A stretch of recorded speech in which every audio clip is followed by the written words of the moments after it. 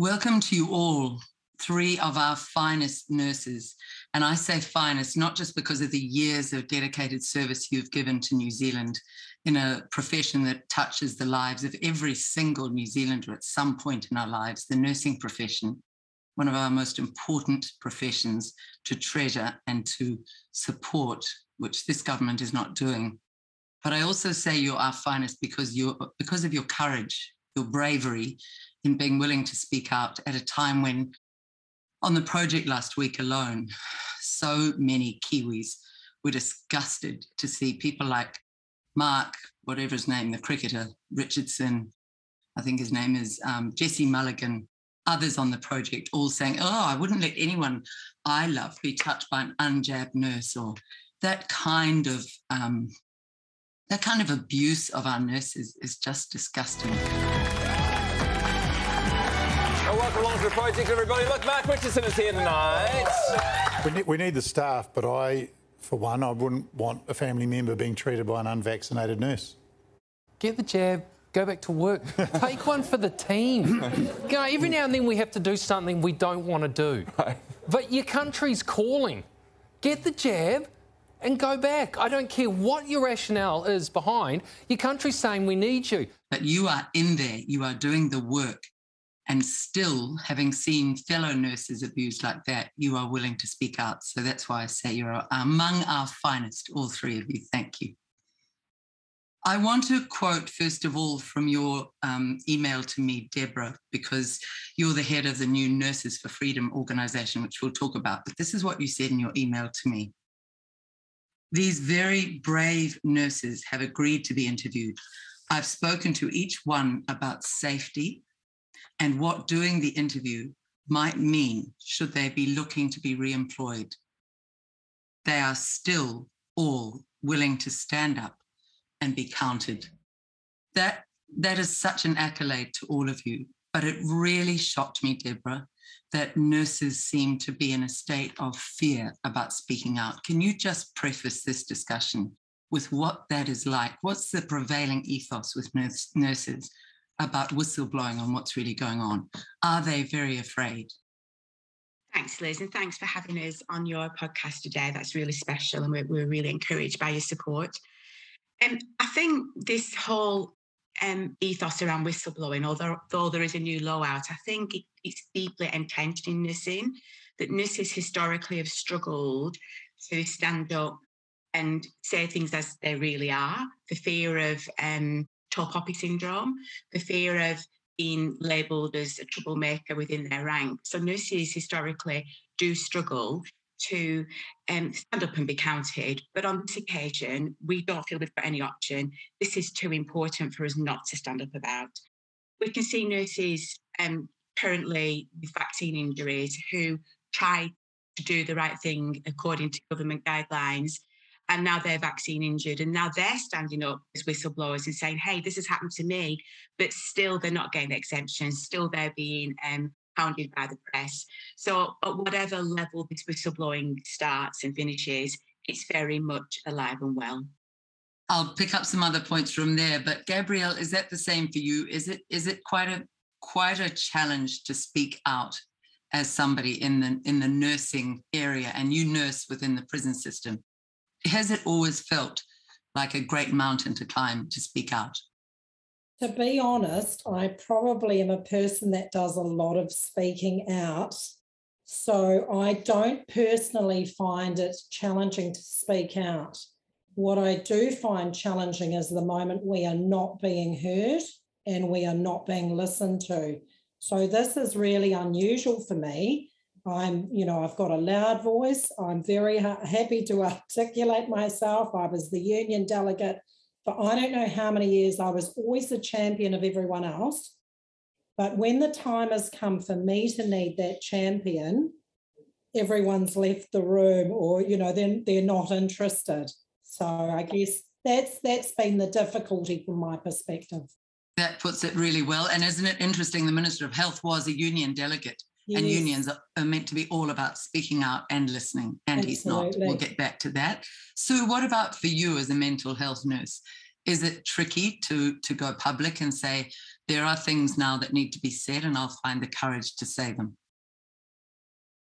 Yeah, it is very tricky. And look, I tried to sort of have a voice at work when I was still there, before the mandates were coming in. And yeah, I was in some ways ridiculed for even speaking out, for having an opinion to try and gain some informed consent about these vaccines. So it's been hard. I felt isolated. I felt isolated in a close team, a small team I was working in. And then as time went on, more people sort of dropped past, from my side, I guess, there were a few of us standing together saying, no, we're not going to have the vaccine for our own reasons. But I was the last man standing, literally. Wow. Yeah. So, yeah. So very, there'll be people from workplaces all over New Zealand who can absolutely relate to what you've said. I've interviewed many who say, I was the last one. I was the only one. I was one of two who said no. The courage of you, I just want to salute. I really do. Thank you for today. This could help many others feel more courageous. Let's get back to you, Deborah, your earlier answers saying it's got to a point where you have to speak out, and your speaking out will encourage thousands of others to speak out, I believe. But Deborah, what is it that you're doing? Tell us about this new Nurses for Freedom organisation so Kiwis know what you've set up and why. Yes, so Nurses for Freedom started in essence last year before the mandate started. It just didn't really go live and gain any traction until we started the Telegram about 5 weeks ago now. And then since then, we've got over 750 members, the majority of whom are registered nurses. Our main premise is to actually support nurses by nurses, because what we found was that in this big tangled mess, nurses were just left out there on their own, hurting, broken, with very little support, certainly no support from employers. Many just left on the day that they were terminated. There was no goodbyes after 40 years. There was no parties. There was no farewell receptions. We just left. We just walked out. We were discarded.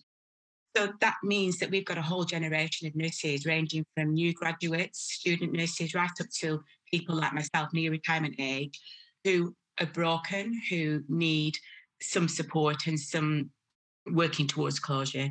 So that's the first premise of what we're doing, is nurses supporting nurses. And we've got a number of systems in place to do that.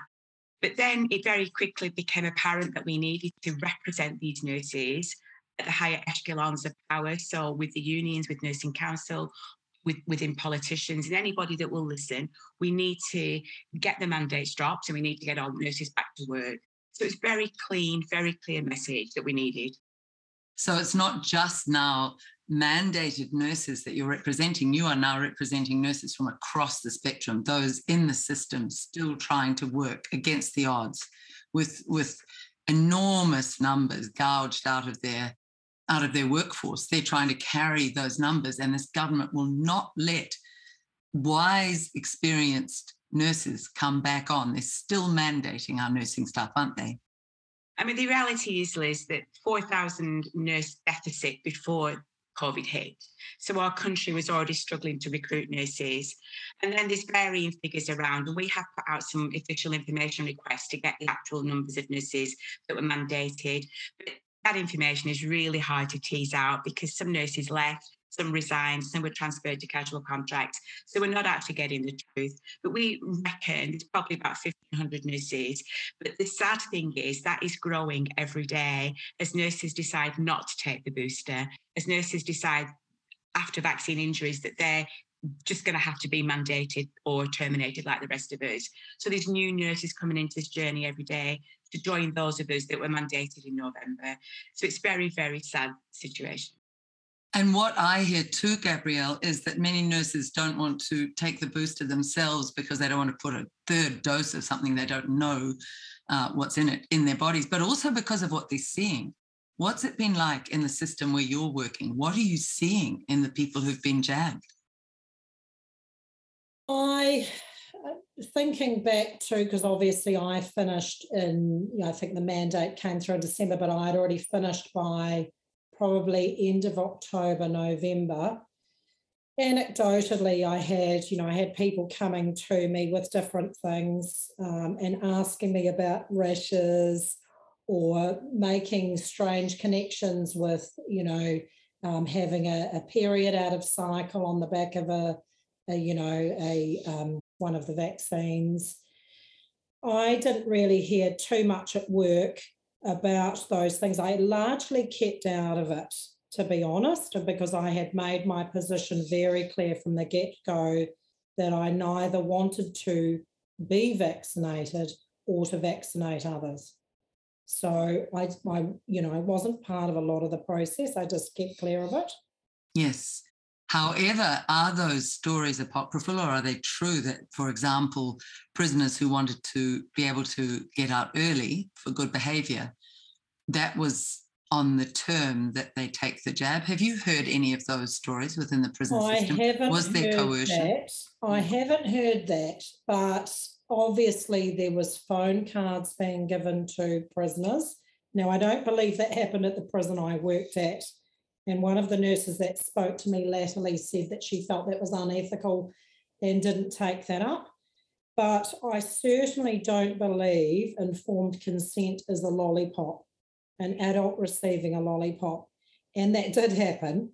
And, we know that the prisoners, if their visitors didn't get vaccinated, they didn't have visitors. Oh, that's so brutal. Imagine how cruel that would be, and you could be potentially prevented from programs, etc., by not being vaccinated yourself. So, there was a lot of pressure and there was a lot of emails on staff and, with the prisoners as well. And, there just wasn't any capacity for them to look into anything for themselves, except for the safe and effective line that was so trotted out by everyone. Oh, Sue, the mental stress of that, I can't even imagine. To be locked up already, to know that all your basic freedoms are gone. You can't see your families unless they're jabbed and you don't want them to be jabbed. Say that person who's decided they don't want that. And then to know they could force me, coerce me because I'm locked down to be jabbed. So can you imagine that the mental stress on those prisoners, along with everything else they're going through? Well, I was starting to see the effects of the vaccine rollouts, I guess, through work. There was a massive increase in anxiety among people. People were scared, and that was coming through.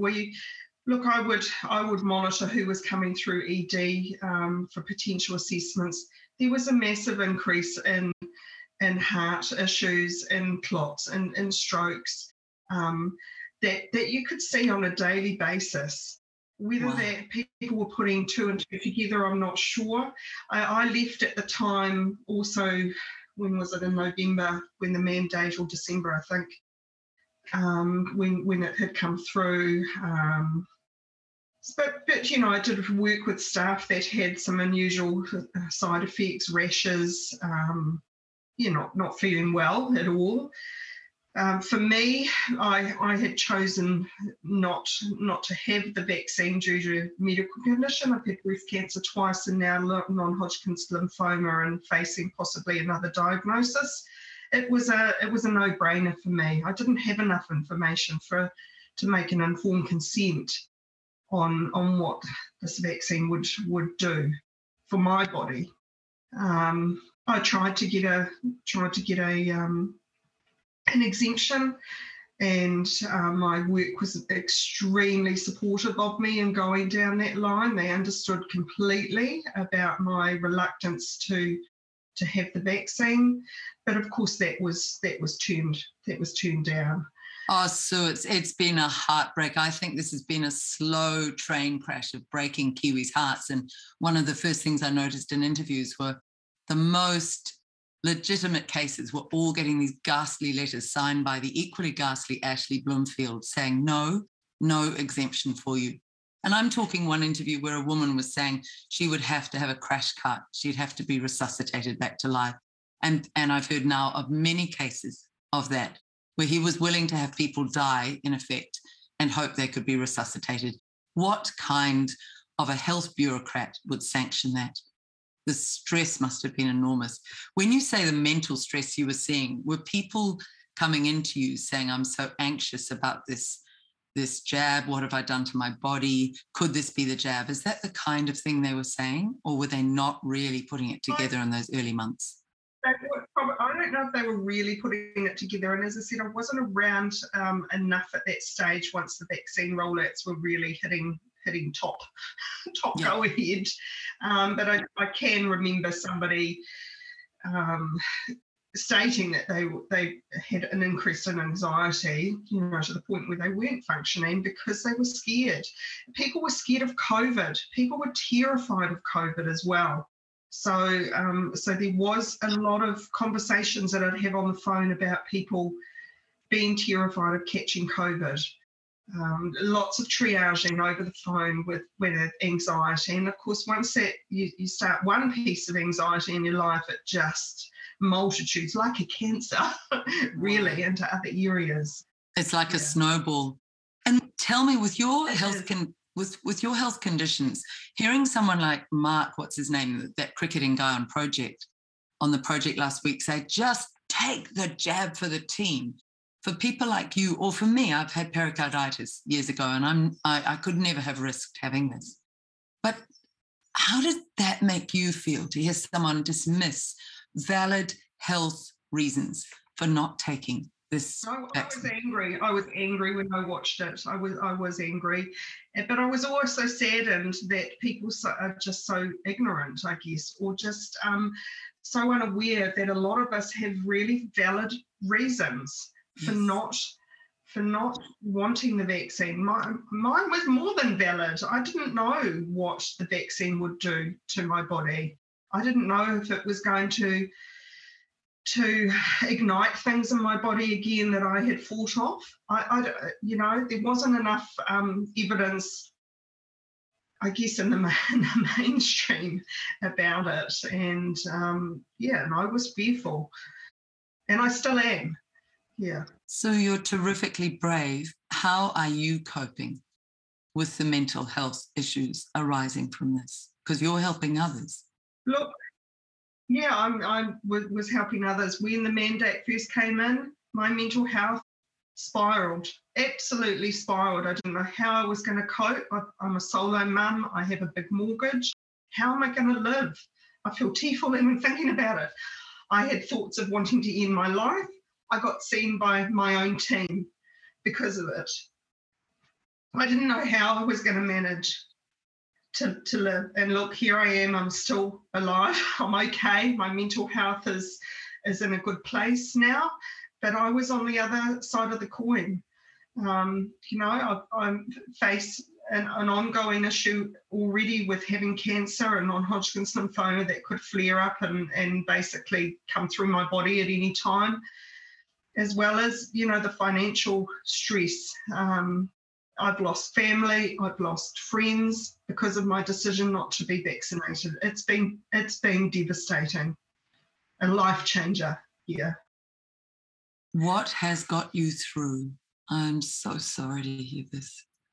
What's got you through? The universe, I don't know. I go out and I stand like a lunatic under the stars and go and pray for peace. I hope that people start just seeing this for what it is.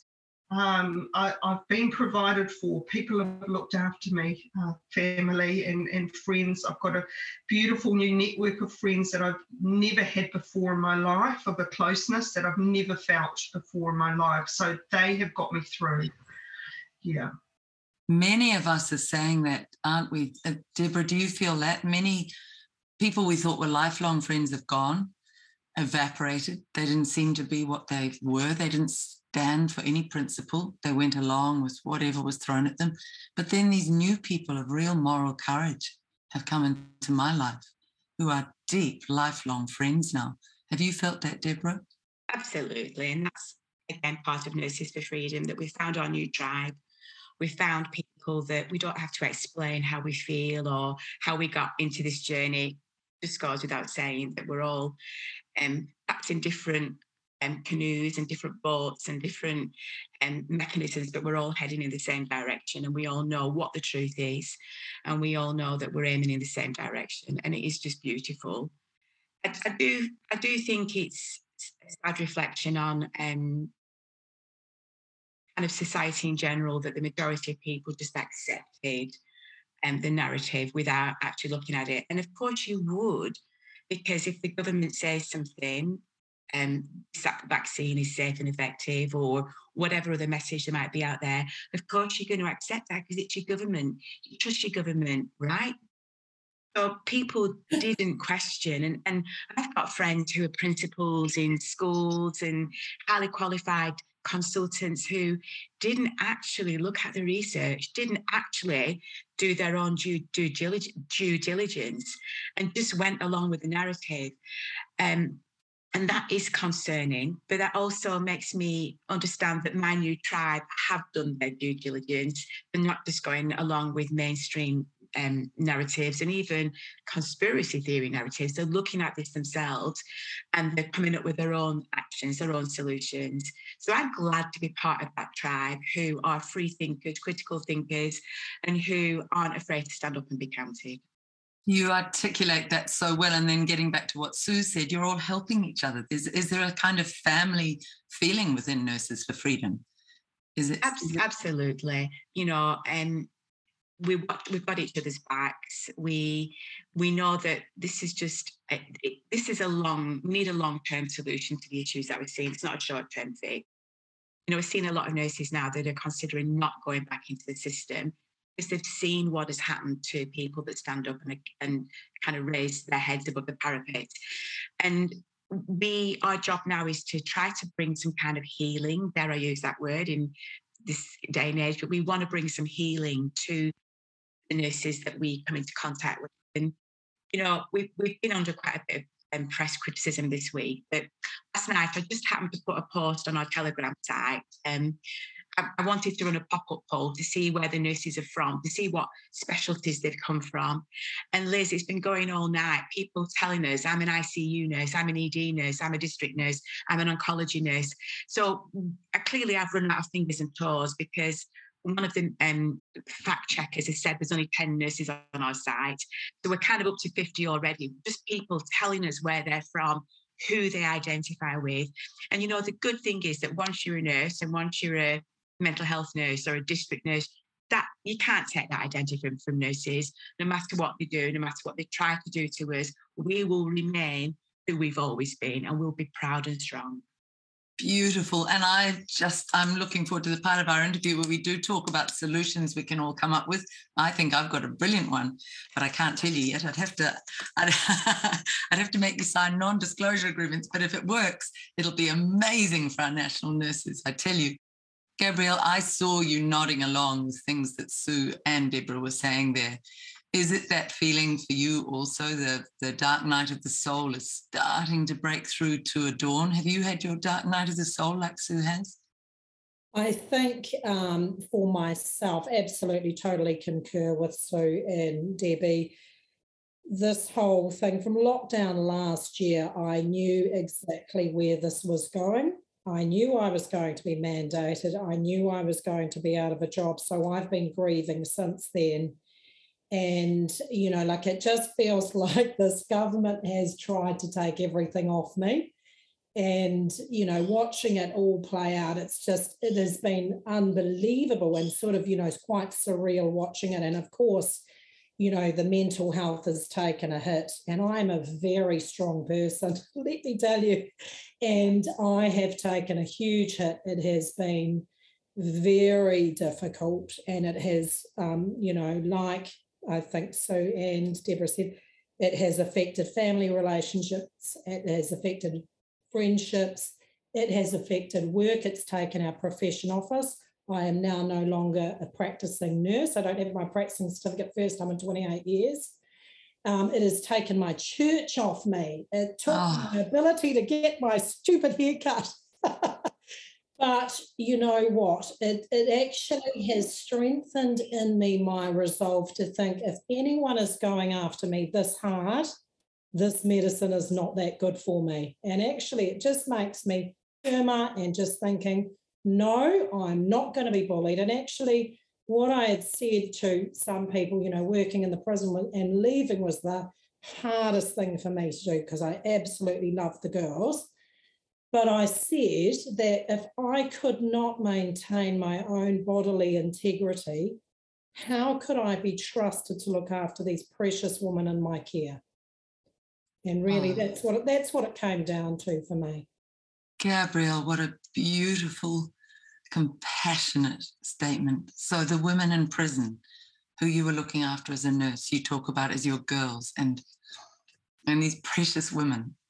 Can you imagine if we had a government, if we had a prime minister who talked about New Zealanders the way you talk about these women in prison who do equally deserve to be treated in a humane way so they can get their lives back on track? Tell us briefly about that. What's it like nursing in prison? It's a privilege. It is some of the hardest work you'll do, but it's a place where you can speak the truth in love. And the girls know, or, you know, the men as well, but I primarily work with the women, they know if you're authentic. Yes. And they know if you really mean what you say. And I always had that real sense of I would not promise anything I couldn't deliver. And I would always wrap up a bit of a counselling session in the time that I saw the girls. When they'd come into prison, one of the first things I'd say, and you can imagine I saw the most broken people on the planet, was this is a health spa. Treat it like that. You haven't been looking after yourself. The worst has happened in your mind, but we're going to look after you and we're going to get your health up to speed. And, you know, I had the most amazing experiences with women. I've got a little note I can read out. But one of the women, when I said to her, I asked her what her story was, remembering I worked there for 21 years. So some of the girls went back with me a long time. I really was a lifer. And this woman, I said to her, who loved her? She said, you. And I was the only person she could say. Gabrielle. So, you know, that was the better work story. So I challenged the Labor government to find nurses from overseas that can engender that response and who will have the people's backs and will hear them and will speak their language. And I'm not talking Te Reo, I'm not talking English first language, I'm talking hearing their heart and speaking to that. Gabrielle, you're extraordinary. Can you read out that letter you said you have there? So if I just preface this with this woman was a woman who was coming into the prison late at night, and I was on call and I was really annoyed because I was going to have to come in around or after midnight. So I was annoyed about this. And she had apparently taken an overdose in court, but apparently it then wasn't really an overdose because the hospital from where she was coming from was happy to send her. But I decided before I went in, because I was called into the prison by my God, and I decided I was not going to give this woman a hard time because I felt she had already been given a hard enough time, and it was the last place she wanted to be, clearly, if she was trying to take an overdose. So this is what she said to me, or gave to me. To a beautiful nurse, you gave me hope when I had none and made me feel loved when I felt unlovable. Arohata is so lucky to have you. You're the best nurse I've met. Grateful, Gabby. You honestly made my sentence easier. You're a beautiful lady and you showed me God isn't a horrible person. I've had strong, strong beliefs of the devil and you showed me I'm okay and loved. Gabrielle,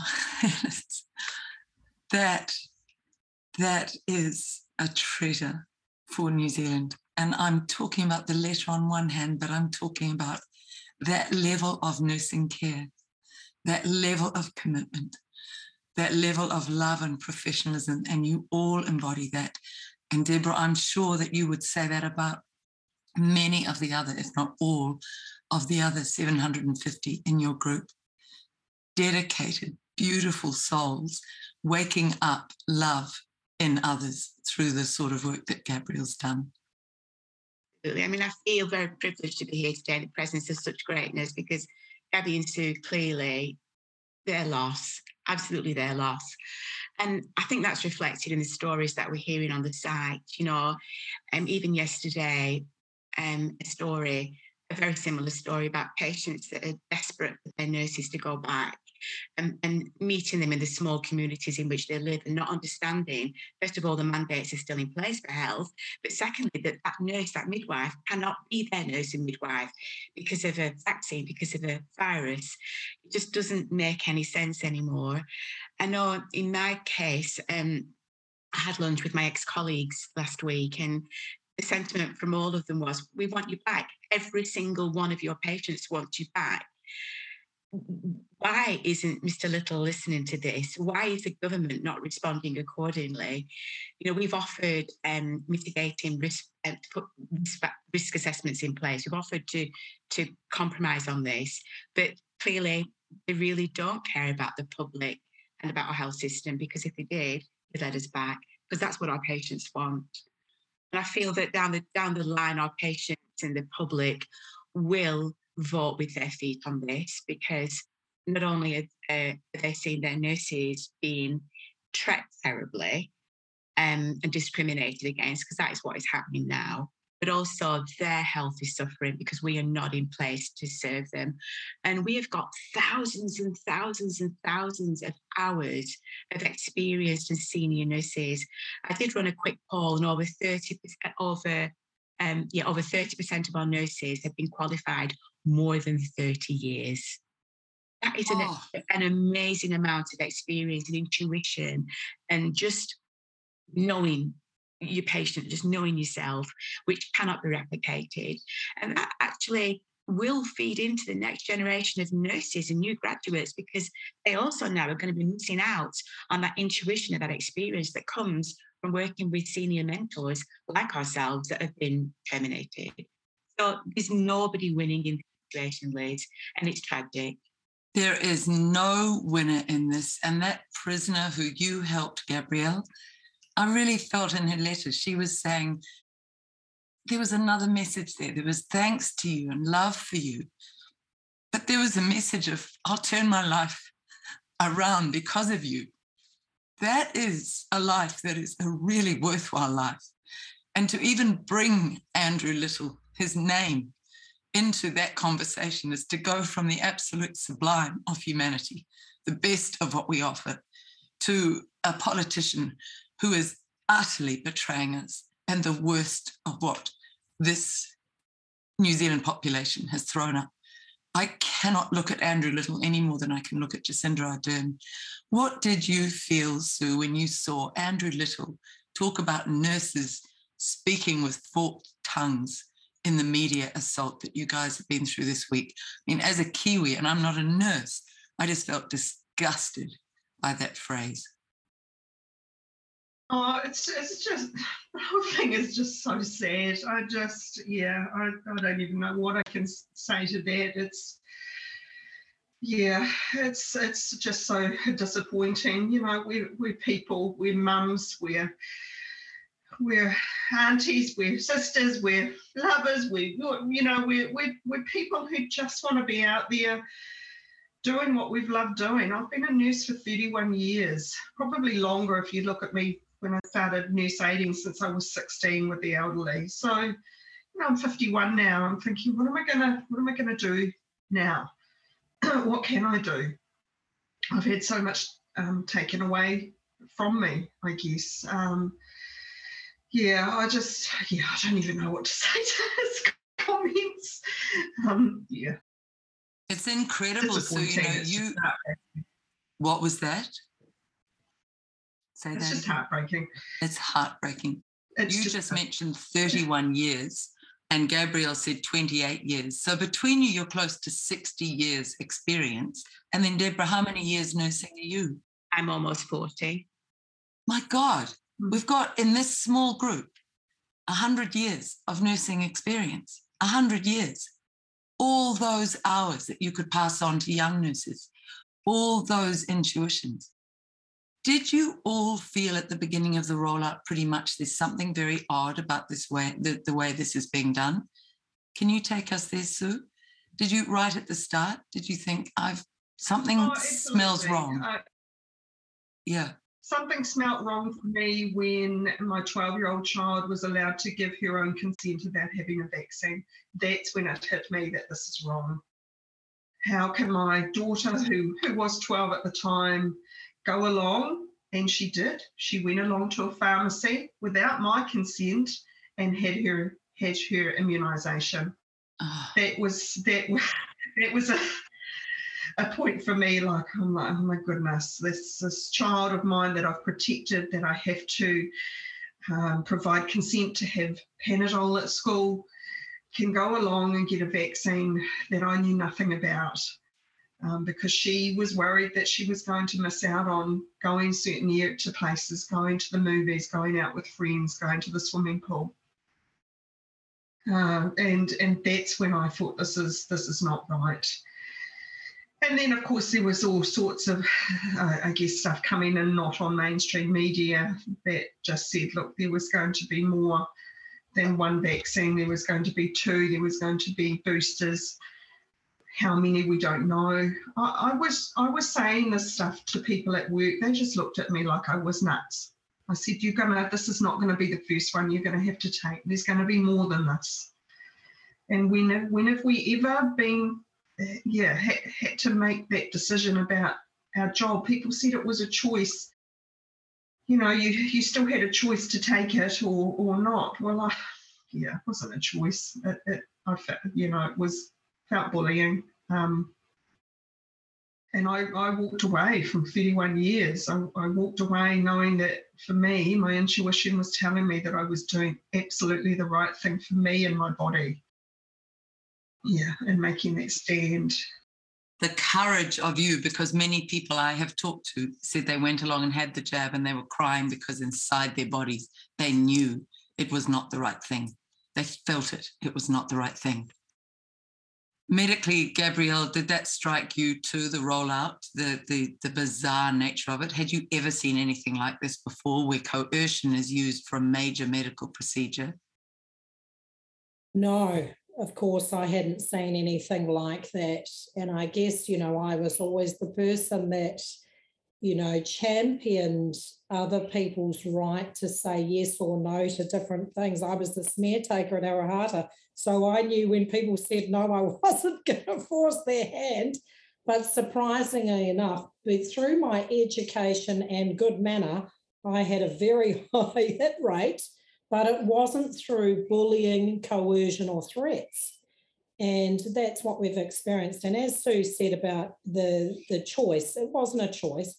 And I don't know whether it's a national program thing that's been trotted out some phrase, but the amount of times I've now heard, you've made your choice, now you need to accept your consequences. Clearly this has been something that a few people have had on repeat and replay, because there's lots of people saying that very thing, which is interesting because, as this health system shows itself to be as broken as it is and fall over, will we then say, well, this is the consequences of not listening to experience, nurses, health professionals, allied health, who are saying there's something deeply wrong here? That's a powerful point. Let's move to that, Deborah. What are the nurses in Nurses for Freedom telling you about what they've been seeing? And I'm talking here about the ones who might have had 1 or 2 of the jabs and they're leaving it now because they know, as Sue said, a booster every 3 months. How can the body take such an assault? Any nurse with an ounce of medical training, proper medical health training, would go, that doesn't make sense. Poison upon poison upon poison every 3 months. So these ones who are leaving, what are they telling you they've been seeing in the hospitals, Deborah? So we have been really careful to avoid going down any rabbit holes in terms of eliciting information from people unless they want to tell us. And we have been really careful about not identifying where some of this information is coming from to protect the nurses and the patients. Yes. But you cannot take away from this that the majority of nurses we're seeing are the ones that have had one or two of the vaccines and then perhaps deferred from the from the booster, because the vaccine injured. So that in itself, it's not intuition, it's an actual fact that they have been vaccine injured. But the other nurses that we mentioned that there's thousands of years of experience and intuition within our group, nurses know when something's not right. For many of us, nursing is an art, but it's also a science. And what we know is that a science is open and should always be open to debate and negotiation and comment. And unfortunately, when that is shut down, there is no science. The science doesn't exist, because science does not exist alone in a silo. It is something that is moving and morphing, and something that we smell, taste, feel, something that we read about, something that we look overseas and read the evidence for. Now, that clearly isn't happening in New Zealand. And I think a lot of our nurses, as well as bringing their intuition and their something just doesn't feel right scenario into this, they're also looking at the research and the data and seeing patterns and things happen in other countries. So they're just bringing their experience and their clinical, critical reasoning skills into this as well. So we're seeing a whole plethora of reasons why not to have the next injection, from personal injury to something doesn't feel right to I've looked at this and I can't make the data and the research add up. Are many of them saying to you what Sue said in the early months while she was still in the system? Sue noticed a sudden jump in certain conditions, and myocarditis obviously springs to mind. Skin conditions, I'm certainly hearing from a lot of people about tinnitus, and there are more than a few neurological, really badly damaged shakes and headaches, terrible headaches from the back of the head. Are you hearing from some of these nurses that they also noticed enormous jumps from other years in certain conditions? We are, and it's the ones you just mentioned, Liz. It is the heart conditions, the stroke, the clotting diseases, all that general area. But obviously, if we present this information, and some of our nurses are working with NZD, SOS, to try and the Health Forum to try to bring some of these stories to the fore, and we make ourselves very vulnerable if we bring that information out. So what we do is we bring it out, but we also line it up with the data from peer-reviewed evidence-based research that we're seeing overseas as well, which backs up exactly what our nurses are telling us. So this is a double-pronged approach, because we're not silly. We are trained, we're highly qualified professionals, and we're saying, hey, the two don't add up. The sad thing about this is that in general, in nursing and in other clinicians, we very clearly see the link between some of these adverse reactions and the vaccine, but GPs, EDs are not making that link. And even if they are personally making the link, it's certainly not being identified in patients' notes, or it's being written off as anxiety, or young person's ill because of another reason. So nobody is actually making that link between the vaccine and what we're seeing. But globally, we can see an increase in young people dying in strokes, in pericarditis, myocarditis. But unfortunately, right now, our clinicians aren't at that space. And how do you prove it? I mean, how do you actually prove that what we're seeing is a result of the vaccine?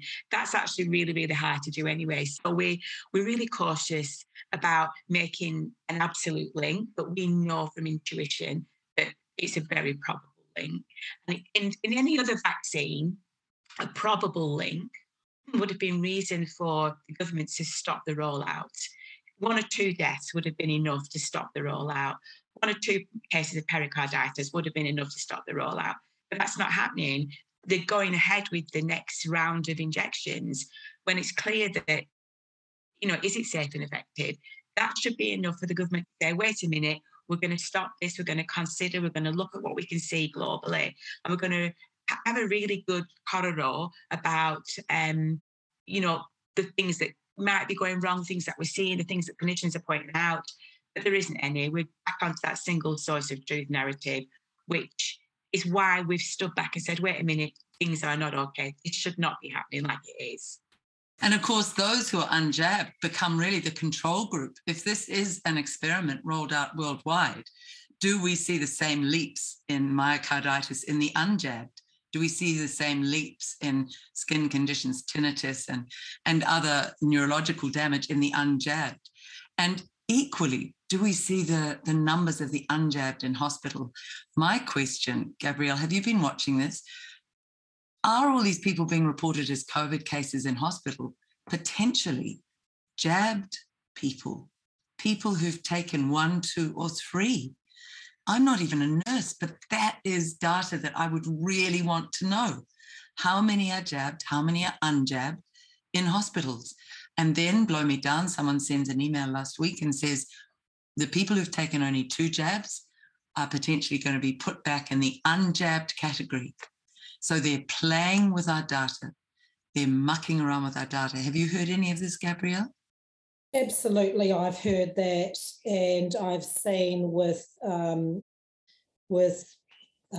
Voices for Freedom that even Radio New Zealand had taken down graphs that maybe didn't show things quite in the light that they wanted. From the very beginning, we heard about people dying from COVID. But actually, we know there was a lot of people where there was deaths from other things, and it was being questioned, a suicide or a motor vehicle death is not a death from COVID. So there seems to be a lot of numbers that people have just fudged for their own ends.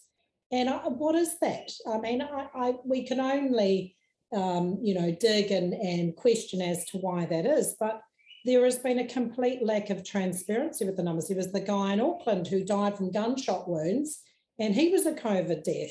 So for me, I just feel when we don't get the honesty and it's from the top down, how can you trust this? Our media sources have not been honest. You can just see this whenever you search something up that questions anything that's going on, immediately you've got COVID advertised and get the whole truth. Here's the facts. Here's about the misinformation. It's just this lovely rhetoric that we're getting all the time, and you can't go away from it, And I don't know why their alarm bells haven't been going off. Absolutely. So that, what Gabrielle says there, if we put in some of our interviews, this ghastly woman called, I think her name's Kate Hanna from the Te Pūnaha Matatini, the ministers, the propaganda arm, I'll call it, of the Prime Minister. What happens in a mind, do you think, Sue, as a mental health nurse, for someone like Jacinda Ardern to be able to do this and sleep at night? I often ask people to send her a message down the camera. The most common message is, how do you sleep at night? Yeah, I think we've all wondered that. I think she just doesn't care. She just doesn't care what's going on. There doesn't seem to be a heart. I mean, you could label her as a narcissist. I don't know, but it's I just don't think she cares. If she cared, she'd be looking at what was happening. She would be talking to the people about what's going on for their lives. She's just taking more, and there's more and more being taken away from us every day. More and more people becoming sick, being hurt, struggling. Businesses have closed, and it's only through what we're doing here today that we're trying to get our message out. Luckily, some of my family members have been listening to everything that I'm saying to them. Others have gone, oh, she's gone cuckoo, I'm not going to have anything more to do with her, and they haven't. Wow. I laugh because anybody less cuckoo, you're far from cuckoo, Sue. What were you saying? No, I just think Jacinda they just don't care. They're on an agenda of what they need to be done, and they're not listening to the people at all. They're not listening to our heartfelt stories. They're not seeing the tears. It's us that are not sleeping at night. Sue, could you do that? could you look down this camera and from your heart imagine that I am not here, that Jacinda Ardern is right in front of you there. Write down and say, Jacinda, this is what I want to say to you. I think I'd cry, Jacinda. If I met you in person, I would cry and I'd be upset. I'm angered. I am upset with how our lives have been turned upside down, with how you've given us no choice, how you've bullied us into having something that we have every right to make a decision about for our own self, our own families, our own bodies. I can't understand how anybody, in your position, Jacinda, who would put us through this. We're not a team of 5 million. We're not being kind to each other. This isn't kind. This is it's just unbelievable to even think that a lot of us are here in this situation. And I think I wouldn't be very happy if I ran into her. I wouldn't be very happy, Jacinda. I'm not happy. I'm not happy. I may look like I'm smiling. Maybe I'm the smiling assassin. I don't know, but yeah. Look at me, I'm close. Look, I've got my arms crossed now, and I'm not in a very comfortable position with even thinking about it. Yeah. Thank you for that honesty. Thank you. Deborah, what would you say if you had this 1 minute and she actually was here and this is your one opportunity? Really hard question, Liz, because I actually don't think that Jacinda is pulling the strings on this one. I actually think that she's having her strings pulled, and I actually think this is a bigger agenda. So she's probably following dictates of whoever else is involved in this situation. But I probably would appeal to you, Jacinda, as a human being, to show some of the kindness that you so readily preach, and so that you so readily want others to see in you. Maybe you need to start showing it to the nurses, to the doctors, clinicians, and to the people of New Zealand, because we're not seeing kindness. We're seeing tyrannical behaviour, and we're seeing behaviour that is tearing our country apart rather than building it up. And it's now time for it to stop. And you know this deep down inside. I believe you're a mother, you have belonged to a church, you belong to small groups, so you know what it's like to be needed, to be wanted, to be loved. So we appeal to your better nature to actually do what's right here, and to be a leader that really cares, to be a leader that can make a difference, and to stop having your strings pulled by the higher echelons of power who are clearly controlling you, to stand up and be counted and be a woman, Jacinda. That's brilliant. You see, I hear what you say. She's having her strings pulled, and many of us have looked at the World Economic Forum, the fact that she was part of Klaus Schwab's Young Leaders School, and it behoves everybody to look into that now. It's all on the internet. Mm. She was a star young leader, along with Macron and Trudeau, and Helen Clark was there back in the day, Angela Merkel. They've all been in there. And Klaus Schwab skites about having these young global leaders all around the globe that he instructs on what to say. That's what it looks like, because they all use the same language. However, there's this. There is a point in each of our lives where someone might tell us to do something that's wrong, but we have that choice of saying, I won't go along with it. I don't care what it costs me. I will not go along with it. And that's what you three are doing. That's courage. That's a life well lived. That's moral fibre. What about you, Gabrielle? If you had a message that could also get her to think about those girls that you cared about so much, what is it you'd say to her if you had a minute of her time? Jacinda? Jacinda, I would say that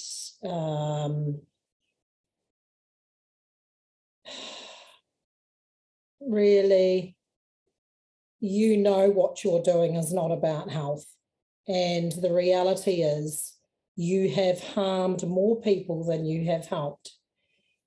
And that is evidenced by the good people who have been forced out of the health sector, as well as many other sectors. And in the final analysis, you will be held to account. And whether you believe in God as I do, or anything else, you will be held to account for what you have done. You have decimated health. And the very sad thing is, I will get over my hurts and my sadnesses and my grief, but you are robbing our patients. You are robbing the people we love and we want to help through their difficult times. And they will hold you to account for that. You have separated families, friends, churches, communities. You have tried to tell people that we are the great unwashed. They will see a few of us take a bath. They will see we are not that unwashed. And they will actually start to see you with your hand-wringing, nervous tension that you are not telling the truth of what's going on, and you will be held to account. And I'm going to be praying for you more as time goes on, that you will have your heart changed, as it says in Ezekiel, your heart of stone taken out and replaced with a heart of flesh. That's what I'm praying for you, Jacinda. Amen to that. What a powerful prayer, though. Deborah, what extraordinary women. And are these two women typical of the women in the Nurses for Freedom group? Because these two are amazing women. Yeah, they are amazing women, and very blessed to be amongst them this morning. Yeah, they are representative of the characters of our group, despite what is being put out there by mainstream media. And I do think it takes a certain kind of nurse or clinician to actually say no to the injections. So, you know, we are strong, we are persistent, we are determined, and we will, like you said earlier in the interview, Liz, you know, something good will come from this, because we will make sure it does. Because when we refuse to be bullied anymore, we refuse to be told what to think, what to do, how to think, with clear, critical thinkers, and we will rise from the ashes. We will find new ways of reinventing ourselves. We will continue to care. We'll continue to love. We'll continue to nurse in its essence. We're not going to be overcome by this. It's going to make us stronger. What doesn't kill you will make you stronger. Definitely. Or that beautiful saying, only the most beautiful, brightest diamonds are bright because they get tossed with the roughest of stones. And this is a period of being tossed in the rough stones of life. But you're all shining in my eyes. Let's move to that now. What about solutions? Sue, can you see solutions? What is a way through? Look, if I made you Minister of Health tomorrow, seriously, if I put you in that portfolio and said, you are it, where would we begin as a country to heal this, our most important and our largest workforce? I mean, nurses are the health workforce. They really are. They're a massive, crucial resource for this country, and they are being violated by the Minister of Health and by the Prime Minister. What would you do as Minister of Health, Sue? Well, I mean, look, even back when the mandates came in, there were offers from me to work from home, to not be amongst everybody else, to work in isolation, to triage, to do risk assessments on the phone. That wasn't taken up by the DHB. You know, I applied for jobs to work from home. I had to be triple vaxxed. I had to be at least double vaxxed to even work in isolation in my own home when I have no patient contact whatsoever. I think there needs to be a massive change in our healthcare system. There needs to be not this one size fits all. And for me, going down through my cancer journey for the last 9 years, I know one size doesn't fit all. I know there's other options out there for treatment and for good health. And I think over in the UK, they've started up hubs of holistic healthcare, like hubs. Beautiful. They're popping up all over the place. I think there's many people that I know that would want to and would be interested in that, that would not necessarily have our medicalised model that we're so used to in the hospitals, and that would offer alternative sort of care and treatment that has got research-based, I guess, outcomes that work. I think we're too much, think that our hospitals know exactly what we all need, and I don't think we're being told everything. For me, that has gone through chemotherapy, mastectomy, radiotherapy twice, possibly looking at chemo again, I'd be very reluctant to for my body to go down that route. I think there's alternatives, and I think there needs to be a coming together of those people. There's some beautiful people out there that do some amazing work, out of our healthcare systems, out of the hospital setting, I guess, that are trying to promote good health in other ways. Where is our exercise, our good diets, our things that, we should have been promoting throughout all of this COVID experience? And that's the stuff that we need to get back to the basics of, I think. It's incredible hearing you talk, Sue, out of this sort of ashes of this destruction from this government. There you rise in your answer like this beautiful phoenix, a vision of something quite different. I know 2 nurses who started an IV vitamin C and zinc and niacin, all sorts of things, infusion centre. And you can go along and just get a drip in your arm. And I was starting to get sick last week, and I just from exhaustion, I think, and I went along, I felt completely different after an hour of vitamin C, because my body's under stress and I needed that boost. Our nurses could have little centres like that all over New Zealand. Wouldn't that be a wonderful health system? Deborah, what about you? Can you offer your visions of where we could have solutions to the mess that we're in at the moment? And clearly, mine would be keep politicians mostly well away from anything to do with health policy unless they're fully trained medical professionals, medical or naturopathic professionals. Yeah. I think there's a few things there, Liz, that, the doctor-patient relationship has been trampled on completely in this narrative. Now a GP may think patients shouldn't have the vaccine, but politicians overrule. Whenever has that happened before in our history, in world history, where politicians get to dictate health outcomes? I mean, that is completely wrong. But in terms of what nurses are thinking about and how we are going to reinvent ourselves, if the mandates aren't dropped, and we really hope the mandates will be dropped, but if the mandates aren't dropped, we're a creative lot. We can do things differently. We can reinvent ourselves, and that will happen because of the kind of people that we represent. It's sad that means that they will be lost to the public health system, because that is potentially what will happen if we have to take ourselves into an alternate system. However, the World Health Organization a long time ago had I can't remember if it was their objectives, but they said clearly that health is not just the absence of disease. And that is what we're dealing with at the moment, that you're either healthy or you're unhealthy, determined by COVID or the flu. Health is a bigger picture. Health is about who your relationships are with. It's who you communicate with. It's how you communicate. It's how you think. It's what you eat. It's how you exercise. It's your diet. There's so many things associated with health. Well, we've lost that, and our health system of this country has become the ambulance at the bottom of the cliff, picking up ill health or disease.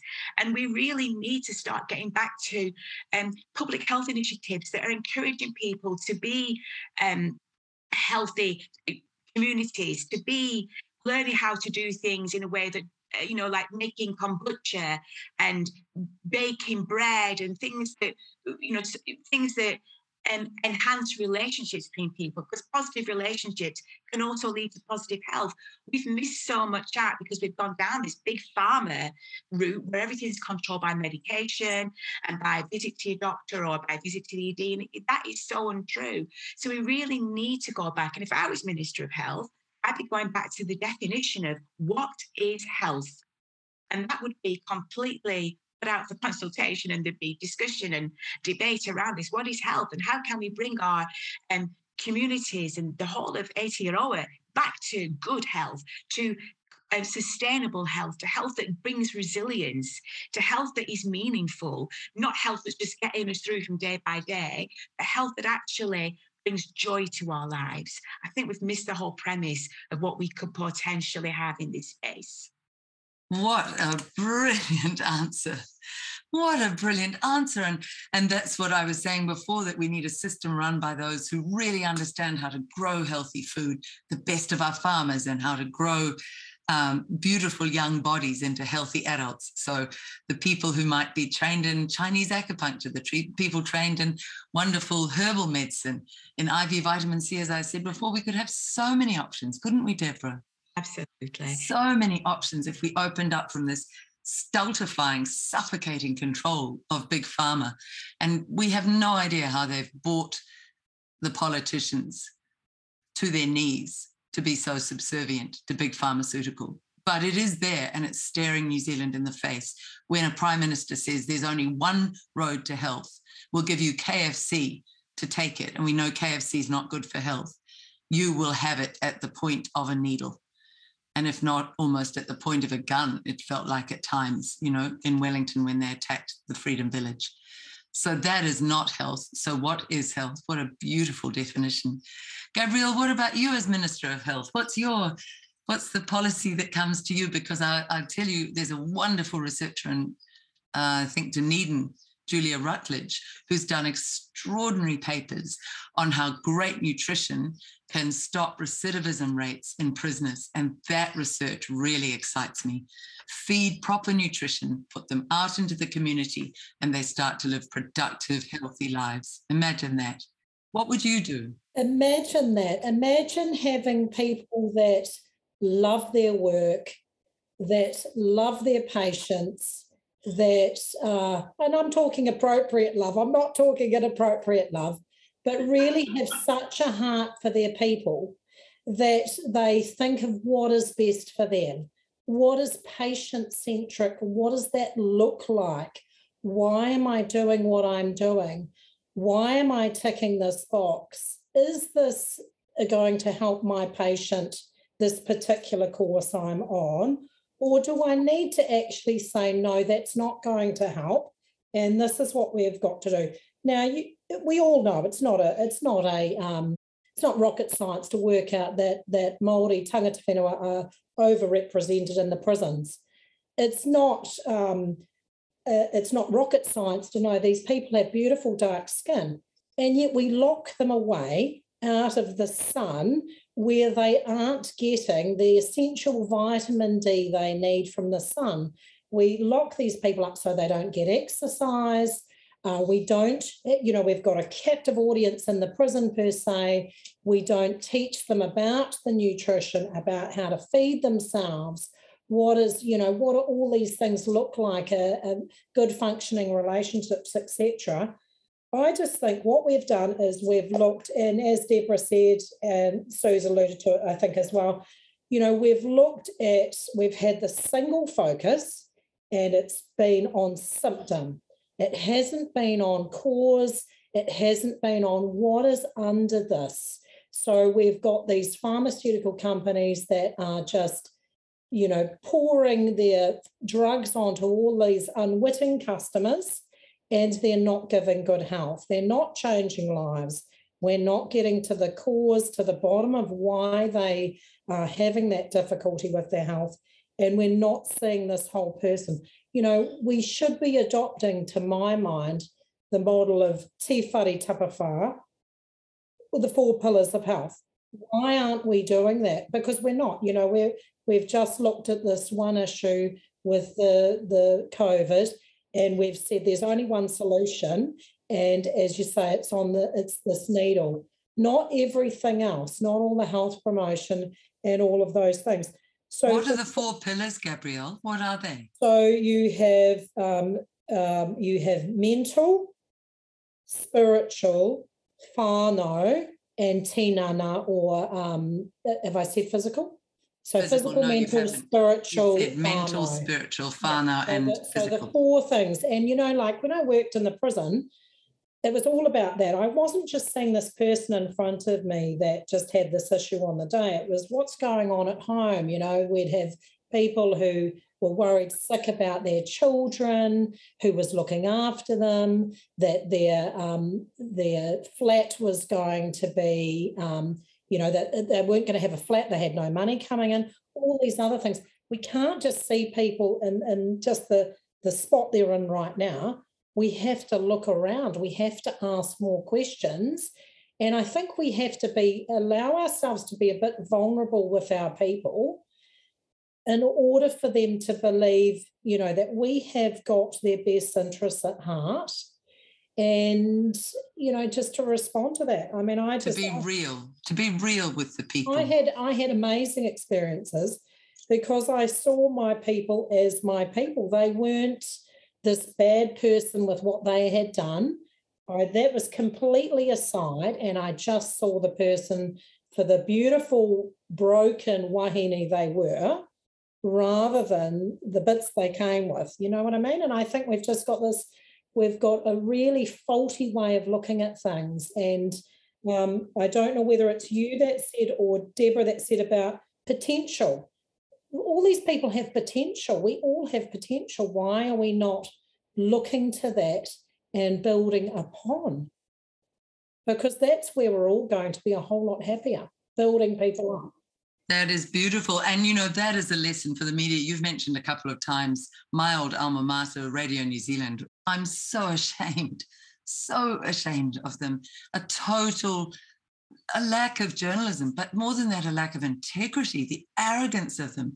Somebody was making comment on the 5 o'clock, the Checkpoint program the other day, and it was screenshot and sent around the different platforms on social media.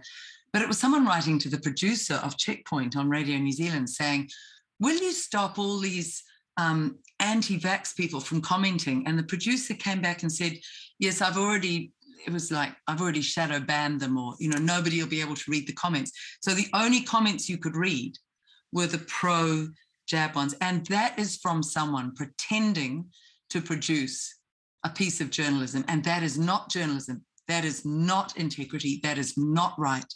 So all of these stories need to get out. And although I've alluded to it only passingly, because I really wanted to capture the beauty and the vision and the determination, the courage of you all, I want you briefly to just go around and tell me what this has felt like in this last week or 10 days, this horrible assault in mainstream media. Deborah, we'll start with you and what you're hearing from your fellow nurses who are seeing all these twisted comments about nurses. So obviously, this last week for me has been a bit of a roller coaster. I was invited to feature on the project. It wasn't something I chose to do. It's something that just happened, And I purposely haven't watched the segment after my interview because I know what kind of people that we're dealing with. So I knew what was coming. So I haven't watched it. I've heard reference to it. And I believe that at night time, the airwaves on radio were also full of anti-nurse sentiment towards us. It was pretty shocking. I'm so sorry. But the thing is, Liz, here's the thing that, you know, I'm kind of getting on in years now. And one of the things I've learned is that the only opinion that matters is the opinion of people around me that I respect. And self-made media presenters, would-be politicians, they have no respect in my understanding because, first of all, they're not qualified to speak. And secondly, do I really care what they're going to say? You know, there's a scripture in the Bible that talks about if you're hated for righteousness' sake. And if we believe what we're doing is righteous and we believe we're standing up for humankind and we believe that we're just saying, hey, we want to talk about this. We're not saying whether the vaccine's right or wrong for the public. We're saying it's right or wrong for us and we're entitled to that opinion. But if people hate us for that, we cannot control what people's opinions are. So I actually don't care what people are saying, and I don't care about the rhetoric that's come our way because of the interviews and the the media coverage. What I do care is when people get hurt. So when my nurses are getting hurt because of some of this anti-vax, as they call it, rhetoric, then that is not good. And the important thing to point out here, Liz, is that the majority of our nurses are not anti-vax. So this is a whole new title that's spread like fire, which is actually really untrue. I am fully vaccinated. My children are fully vaccinated. I have worked as a vaccinator in the past. I am against this particular vaccine. And we need to lose that label because it just kind of lumps us with a whole other journey for other people. And that isn't healthy for us because we need to stand alone on this particular battle, on this hill, which we've chosen to fight our battles on. So in terms of what the media is saying and what the media are thinking, does it really matter? We know in our hearts what the truth is. We know we're on the right side of history and we know what our role is here. And we will fight on that because that is really, really important, to the point of losing our mortgages, losing our houses, losing our livelihood, losing our family. It's something that is so serious that senior nurses are willing to lose and to have to leave work because we really believe in this cause. We really believe it's worth fighting for. What extraordinary answers. My father had a saying, never explain, your friends don't need it and your enemies won't believe you anyway. But I took that through. I've had 8 or 9 rounds of abuse from mainstream media simply for standing up in the last 11 months. And I can feel them coming, 1 or 2, and then they all follow each other like braying, sort of hyenas, really. I don't want to insult sheep. And by the 7th or 8th time, I just went, they're pathetic, because each time they come after me, more people come and say, it's not right what they're doing to you, Liz. It's woken me up. Why are they going after you like this? It's made me question. So it's working against the very thing they want, which is me belittled and broken. But the key, I would say to any of you, fine nurses, and I'm talking to the group of 750 now, don't read the horror comments. Don't read, do exactly what Deborah's done. Simply look away and don't read the trolls. Some of them are definitely government trolls. We know that for sure. They're put out there to try to cast doubt. They did it from the beginning with Casey Hodgkinson, and they still try to troll her. They're disgusting and say she's a fake when she's suffered, as I've seen her, for months. So they're not worth reading, and they're not worth worrying about. Deborah, that's fine advice. So for you, what was that like? Just briefly, I don't want to give them too much airtime, but what a shameful lot. I think some comedian on that project said in this terribly pompous way, well, I wouldn't want my family treated by a nurse that hasn't been vaxxed. And there was one comment that just popped up when I saw that little excerpt that was sent to me.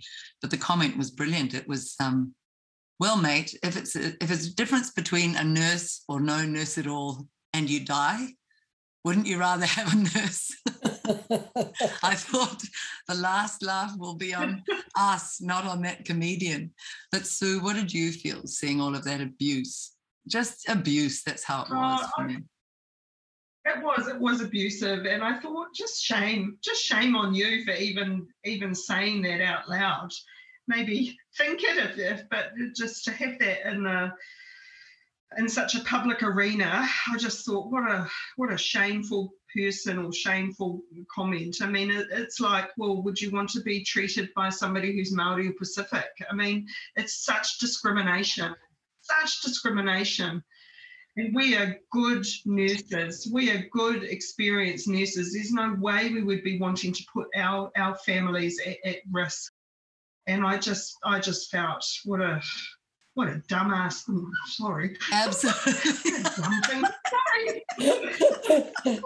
I think we cannot top that, Sue. I think that's the comment of the whole interview. I think we leave it there. But I'm just delighted in talking to the three of you. You are such special women, such brave women, and I think your courage will help so many others stand up. Who do they reach out to, Deborah? Nurses for Freedom, where can people find you? Is it only on Telegram? Where else are you? No, so we've got a sign-up form on our website, which is well, maybe I'll give you the email. So it's nursesforfreedomnz@gmail.com. And then we can direct people to our website, because I just can't remember it. But we have got a website now, and we'll keep people informed about any actions that we're going to be taking. Lovely. And final comments just around the group for each of you. Your message to New Zealand, the people who are feeling, as we've all felt, those dark nights of the soul. We've all been through it. What's your comment, first of all, Deborah, to people who might need some hope and some sustenance for their souls right now? It might appear that the powers that be are winning the battle, but we know who wins the war. Sue, yours.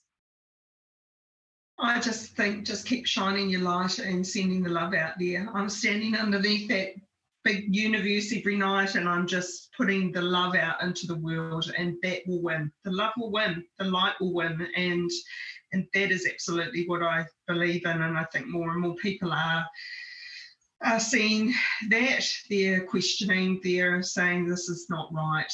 Yeah, I just keep putting the love out, because that'll fight off all the evil. Yeah. Beautiful. Gabrielle, last word to you. I think take heart. We are born for such a time as this. And we don't know why that is, or why we're having to go through this suffering. Personally, as a faith-believing person, I feel I've got a bit of an idea as to why that is. But I just encourage anyone, faithful or not, to the beliefs I have, take heart. We are all in this together. And despite our government trying to isolate, silo, discredit and malign us, we are here and we are standing so many months later, and we are gaining ground. And look, even with what's happened with you, Debbie, in the last 2 weeks, we've heard more about nurses in the last 2 weeks than we have heard in probably a year or so with the mandates. So that's good going, and I take heart in that. And I think also when people talk about, I wouldn't want to be nursed by them, maybe just remind people that you may well be COVID recovered, and even despite their hardness of heart, when they're really sick, you will look forward to being able to care for them. And I don't mean that in a nasty way. I mean that in a real sense of that's what nursing's about. It's when people don't necessarily want or deserve our care, we will still be there regardless, and we will still care for them. So, my God, what a note to finish on. That is why consistently in polls, nurses top the polls as the most trusted professionals. My love to you all and my deep respect. Deborah, my deep respect to your group. Thank you all. Thank you. Thank you. Please email your support to nursesforfreedomnz@proton.me.